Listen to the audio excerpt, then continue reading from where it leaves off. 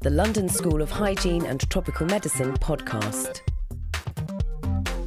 Thanks for downloading the October 2014 podcast.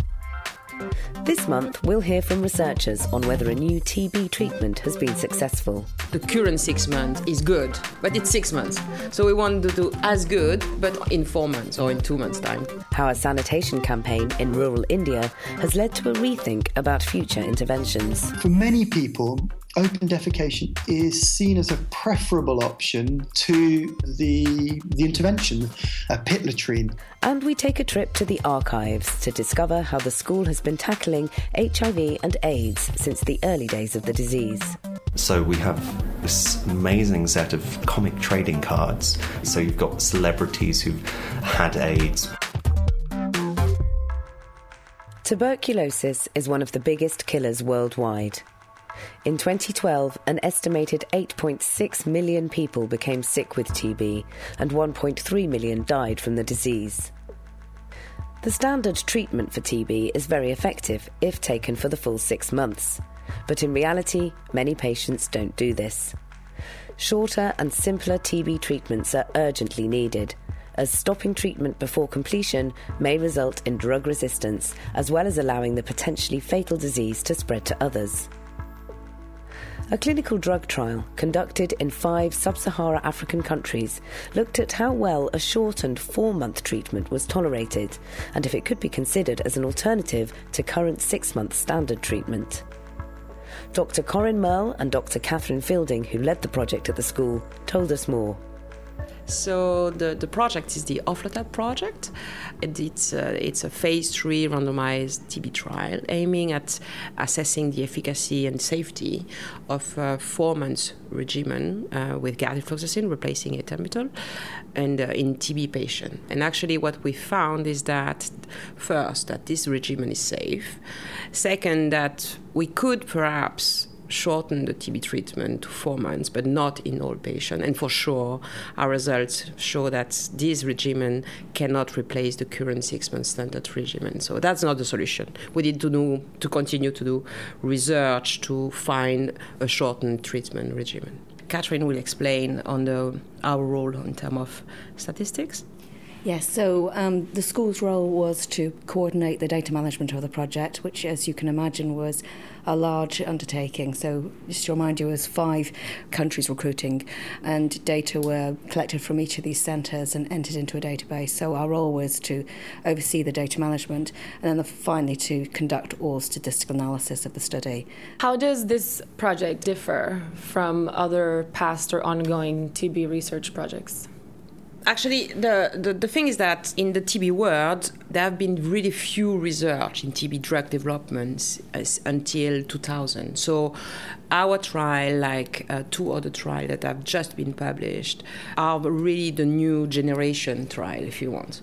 So that is totally new, because then if we refer to the British Research Medical Council trial, that was in the 60s, 70s. So we didn't have at this time the same type of patient. Now we have patients who are TB, but they are co-infected with HIV. We didn't have the same capacity in terms of lab facility. So obviously the trials are not exactly the same. In terms of people trialed, is this bigger than other studies that have been done before? And how does that affect your work as a statistician? Maybe I'll answer that question by also acknowledging that there are 2 other trials which have recently completed and also presenting their results in the New England Journal. So that's the Rifaquin study and the REMOC study. And all these studies actually had many similarities. All were certainly looking at a 4-month regimen against the control regimen. And in some senses had similar sizes. Actually, I think our study was the largest of the 3. And of course, that does help us statistically. Maybe one of the aspects of these 3 trials and all of the ongoing trials is that these trials are what's called non-inferiority trials, and this is quite a complex idea in terms of comparing 2 regimens. Usually, in the past, one is interested in looking at whether a the new regimen is better than another regimen, and that's called a superiority trial. Whereas all the current trials that we've just mentioned are called non-inferiority, and that's what we mean. What we mean by saying that we're trying to demonstrate that the new regimen is as good as the control regimen, and generally that requires a larger sample size, and that clearly is reflected in all of the 3 studies. Should we say that it's non-inferiority because the current 6 months is good, but it's 6 months? So we want to do as good, but in 4 months or in 2 months' time. What are the advantages of bringing it down from 6 months to 4? The TB disease is the disease of the poor, and when you take the TB treatment, the current one, you have to take it every day. So depending on how it is delivered, but it has been shown that the cost of taking the treatment, and then because you have to go and find your treatment, or you have to go to the TB center to take your treatment, you lose time and you cannot work during this time. So this population who is already poor, because of the disease, get poorer. So if you shorten this episode by 2 months, then it's less an issue for them in their day-to-day life, you see? So that's the big advantage. In addition to the fact that it's easier to be compliant if you have a 4-month treatment than if it's a 6-month treatment. And also the big picture is, can we reduce it even further and to go down to a 2-month regimen? But that's looking way into the future. Over the 10 years of this trial, which is a long time, could you summarize some of the major challenges you've faced? Sure. In terms of challenges, what is difficult in TB trial is that you will embark for a long trial. So obviously there are turnover in the team. You train people and they are leaving, so you need to train again. And because we were working in this country, so Guinea, there have been political events, then very difficult to recruit patients, to follow the patient. There have been problem in different places, in the different countries. So that has stopped the recruitment or slowed down the recruitment. So that is maintaining the dynamic for everyone, and it's maintaining the enthusiasm. It's quite challenging, and that was our role in terms of clinical coordination. After that, perhaps Katherine will say cleaning all the data also was challenging because it's a lot of data. It's a lot of patients, and it's 18 visits. A lot of data that you need to pay attention to and to clean, and that has been a really long process. The key message is never underestimate, the importance of data management. And in this study, as Corinne alluded to, it was a very complex study. It needed to be a complex study, a large number of patients randomised from 5 different countries, many follow-up visits, and with lots of different data being collected at the follow-up visits, laboratory data. So it's a challenge, and getting those data to a state where we're happy and that we can sign off on those data and analyse and report is a long process, but we're there. Yeah, and you need also to imagine that because there are 5 countries, some countries speaking French, others speaking English. Our data management at one point was in Bangkok. The drugs were coming from India. There were a center in the mycobacteriological lab in charge of overviewing the quality of all these tests was in Belgium. You see a lot of complexity, and in each country, around 50 members working at different things in the trial. So this is quite a lot of people, and with culturally differences, and so that was also very challenging to maintain the dynamic and the enthusiasm between everyone. So it was really nice adventure, no? Yeah, a wonderful adventure. That was Corinne, Merle and Katherine Fielding. The London School of Hygiene and Tropical Medicine podcast. Halving the number of people in the world who don't have access to safe drinking water and sanitation is one of the international targets set out in the UN's Millennium Development Goals. In India, an estimated 60 to 70% of the population lack access to a safe form of sanitation. The results from a school-led study in partnership with WaterAid to understand some of the benefits of a sanitation intervention have just been published in the Lancet Global Health Journal. We Skyped the study's author, Oliver Cumming, from the school, who told us more about its background and conclusions. The London School of Hygiene and Tropical Medicine in 2010 formed a partnership with the international NGO WaterAid to do a rigorous study to try and understand what are the potential child health benefits of such a sanitation intervention. The intervention itself was delivered within the Indian government sanitation policy, which was at the time called the Total Sanitation Campaign, and focused on rural areas in villages in the state of Odisha in eastern India. This was a big study, a randomized control trial, recruiting 50 villages into the treatment arms, the people who received the sanitation intervention, and 50 communities sort of allocated to a control group so that we could compare the health effects that we measured. What physically were you providing with the communities in the sanitation arm? What was being provided, or I should say what was being promoted, was a basic but sort of safe, hygienic pit latrine in accordance with the guidance provided by the Indian government. And the promotion activities to encourage people to construct and ultimately use these facilities was provided by local NGO partners operating within the umbrella of sort of government policy. And what were the results? The results, which were published in the journal, The Lancet Global Health, were, possibly somewhat disappointing, for many people. The headline finding was that this intervention, as it was delivered, did not have an impact on the health outcomes that we were interested in here, which was diarrheal disease, intestinal worm infections, anthropometric measures of child growth. But the study also reported that the intervention itself was not successful on two critical fronts. So the first was that far fewer latrines were constructed than we would have hoped for. So in the intervention arms, the people within the study who received the intervention, there was about a 50% increase in households with a pit latrine. But this still left 40%, almost 40% of the treatment group without a latrine. The second area where the intervention was not as successful as we would have hoped was in encouraging people to actually use these facilities and use these facilities all of the time.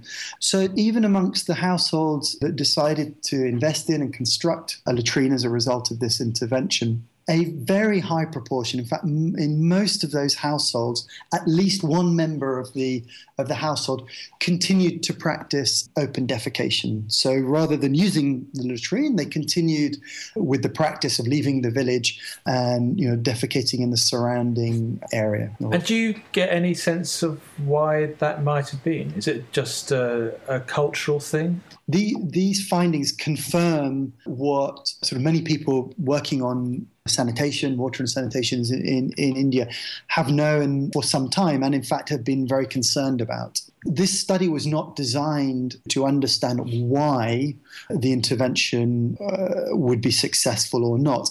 But there are answers, there are explanations offered for that in the literature. For example, it's very clear within many parts of India in rural settings that there isn't a taboo against defecating in the open that you might encounter in other countries.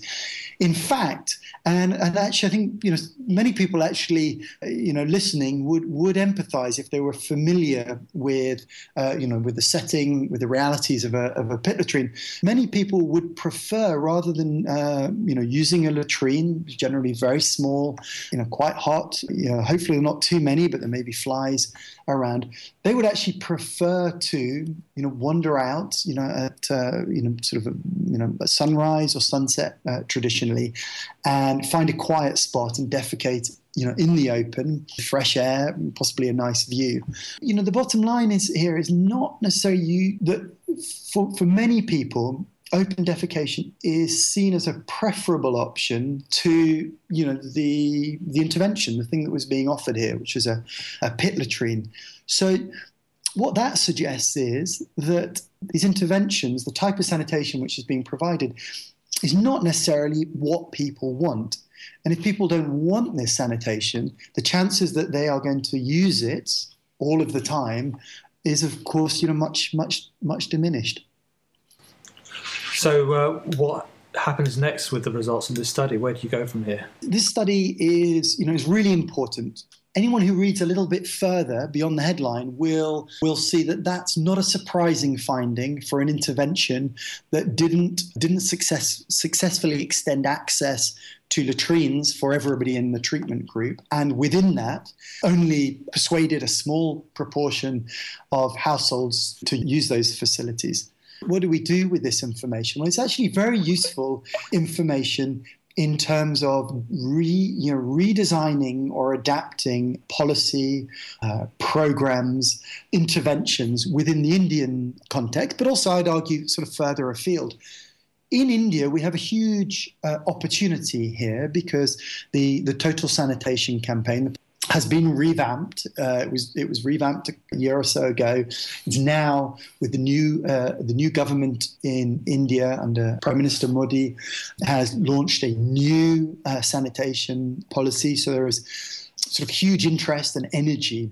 What is really important is that the basic findings from this study are brought to bear in that process of designing a more effective sanitation policy and more effective sanitation programs in India. And the bottom line is that we need to design interventions which provide facilities, sanitation facilities, that people want and will therefore be more likely to use. If we get those bits right, then we can start to think about the potential health benefits that will accrue to those populations. That was Oliver Cumming. School researchers have been at the forefront of the response to HIV and AIDS since the epidemic began. A new exhibition in the school foyer is now showcasing historical material and items from current HIV and AIDS research projects. It explores initial responses to the epidemic and charts the global story of treatment and prevention of the disease. We spoke to archivist Chris Olver, who has put the exhibition together. My role has involved cataloguing 6 and now 7 collections of historical papers relating to the research undertaken at the school or individuals associated with the school who've been working within the field. So what kind of things are we talking about? It's a really big mixture of material. So we have papers relating to sort of actual field work in sub-Saharan Africa, say the papers of Peter Piot. So we have his early sort of work in Kinshasa on Project Cedar, to sort of more sort of social research into the national prevention campaigns in the 80s and 90s. So we're talking about posters and books? Yes, and a lot of posters, a lot of ephemera. So we have 734 posters, AIDS posters from throughout Western Europe. They were collected by Kay Wellings in the 1980s as part of an EU project called Concerted Action. This was sort of like a pan-European project to sort of compare prevention campaigns throughout Europe. What else have we got in this collection? I think the things which I find particularly interesting are sort of some of the related ephemera. So we have this amazing set of comic trading cards made in 1993 by Eclipse Comics, which basically, it's like 111 cards with all this kind of encyclopedic knowledge of AIDS. So you've got celebrities who've had AIDS, or sort of the institutions involved in AIDS, like the Gay Men's Health Crisis and stuff like that. And they're actually incredibly informative. Unfortunately, the company went bust sort of like soon after, but in terms of sort of archival material, it's brilliant. I think other things on a more sort of serious note is some of our papers relating to really significant events in the history of AIDS, or the history of sort of sexual health within this country. So we have like correspondence about lobbying against Section 28, which was when the Thatcher government made it illegal to teaching sort of about homosexuality at schools, which wasn't repealed until 2000, or some of the material relating to UNAIDS when it comes to how the UN agency, tried to sort of persuade the Mbeki government in South Africa to actually stop their sort of denialist stance and actually give out, or at least purchase, antiretrovirals for the people there. What's the, if you like, the exhibit that is dated earliest, if that makes sense? What's your oldest exhibit? That would be from our new collection relating to Joseph Sonnabend, who was actively treating AIDS patients in New York from 1980. So some of the material that we have a letter dated the 30th of June, just basically a circular trying to accumulate information about this new disease, bearing in mind that the first report of this nature on AIDS was published on the 3rd of June 1981. So it's incredibly early, the breadth of our sort of collection. Of course, and there have been huge changes socially, politically in the last 35 years, medically, how we can treat HIV and AIDS. Are you collecting information right up to yesterday? Our latest document comes from 2012, and that's from Peter Peart, who is the director of the school. But in terms of sort of the great thing about this exhibition is the fact that we have the historical material, but thankfully, because the school is so heavily involved in current research in HIV, they're filling in the remainder. We will have images and artefacts from some of the current research projects in the school, particularly relating to sort of like prevention research in sub-Saharan Africa. And there is one glittering, sparkling exhibit amongst all the papers and the posters. Yes, so this is the red ribbon pendant. So the red ribbon symbol was basically created in 1991 by a New York artist consensus. And that was the first symbol for a disease. And what we have is the English artist Andrew Logan's basically homage to the symbol. He created this pendant to remember the friends he lost to the disease. And yeah, it's this brilliantly sort of sparkly red metal pendant. You have to see it to believe it. Really wonderful. It kind of shows the benefits of outreach, because this was donated by one of the friends of the school, Lynn Rothman, who's currently on the board of the Elton John AIDS Foundation.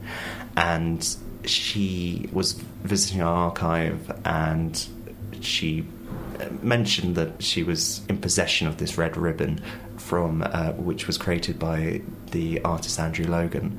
And like 2 weeks later, we just received an envelope with the ribbon in and a handwritten note from Andrew Logan. Fantastic. So it's wonderful. It's really very beautiful. It adds a lot of sparkle to your selection of exhibits. Yes. The key thing about the exhibition is that it is showing the development of prevention and treatment. So I think the one thing is, what I've tried to do is trying to show some of the initial reactions before AIDS was properly defined. Because it wasn't until 1984 that the virus was actually identified, and it wasn't until 1985 that the test was properly being used thoroughly throughout medical systems. So I think the one thing I've found doing this is just the early years and just the massive silence and denial of the disease, and just seeing when it did actually make an impact on mainstream media and politics. The stigmatisation that people who were dying of this disease that was occurring, it's horrific to see in your own country just the level of sort of ignorance and bigotry which was just so prevalent at the time. That was Chris Olver. You can visit the exhibition HIV and AIDS, Controlling and Eradicating a Modern Epidemic at the Keppel Street School building until December. Or you can view a slideshow of some of the exhibits by visiting the school website. And as always, you can find out more and listen to extended versions of all the interviews on this month's podcast by visiting us at lshtm.ac.uk. Thanks for listening.